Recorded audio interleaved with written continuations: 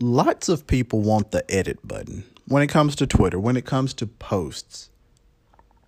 But now that we have Mr. Musk sitting on the board of Twitter, owning 9.x% of stock,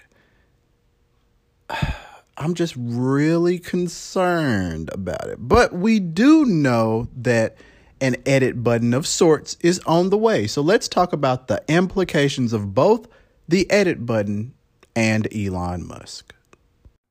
Welcome to In the Weeds with Dexter Johnson. This is a tech podcast all about you, the listener.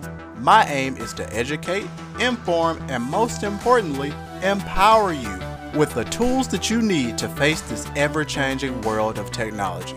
So let's get into it, shall we?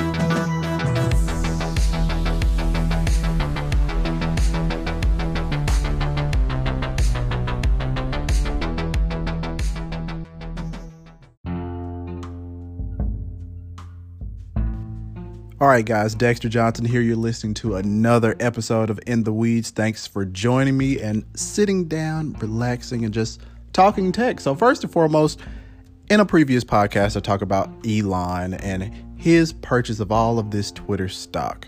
Now, Elon is for the memes, but Elon is also very vocal about his distaste for certain things. Most of the time, he just simply needs to shut the heck up. But one of the things that he was talking about is an edit button.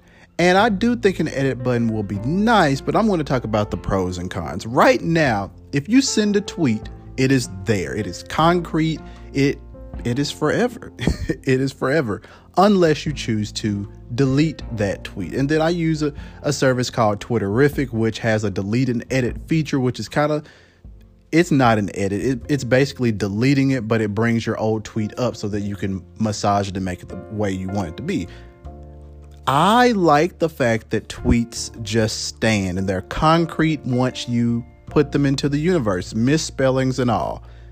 But not only does it capture misspellings, it captures individuals' true, unfiltered feelings.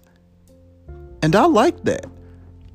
Could you imagine the likes of some of these idiotic politicians that we've seen run rampant? Could you imagine a world with a Twitter edit button for them?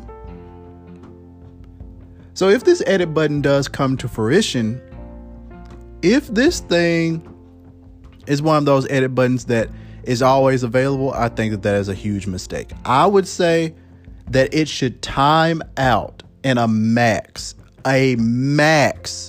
of 2 to 3 minutes. 5 minutes for that timeout might even be too long.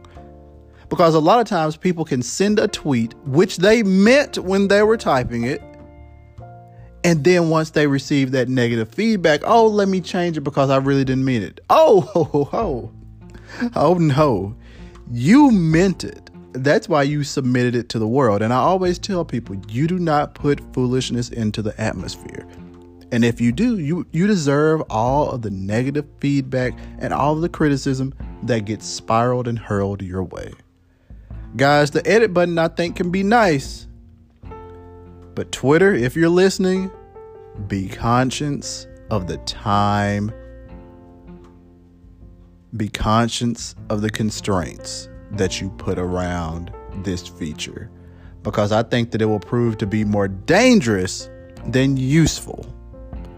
For the majority of us, we're probably still not going to edit our tweets. But for those few idiots, that lie about political things or lie about monetary things or lie about potentially breaking the law, Elon himself, this can and will be very dangerous.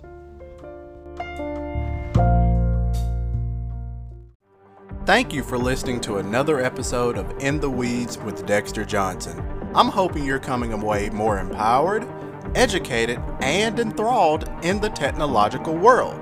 Be sure to tell a friend, share this episode, and follow me on Twitter at Dexter_Johnson. And most importantly, stay tuned for future episodes.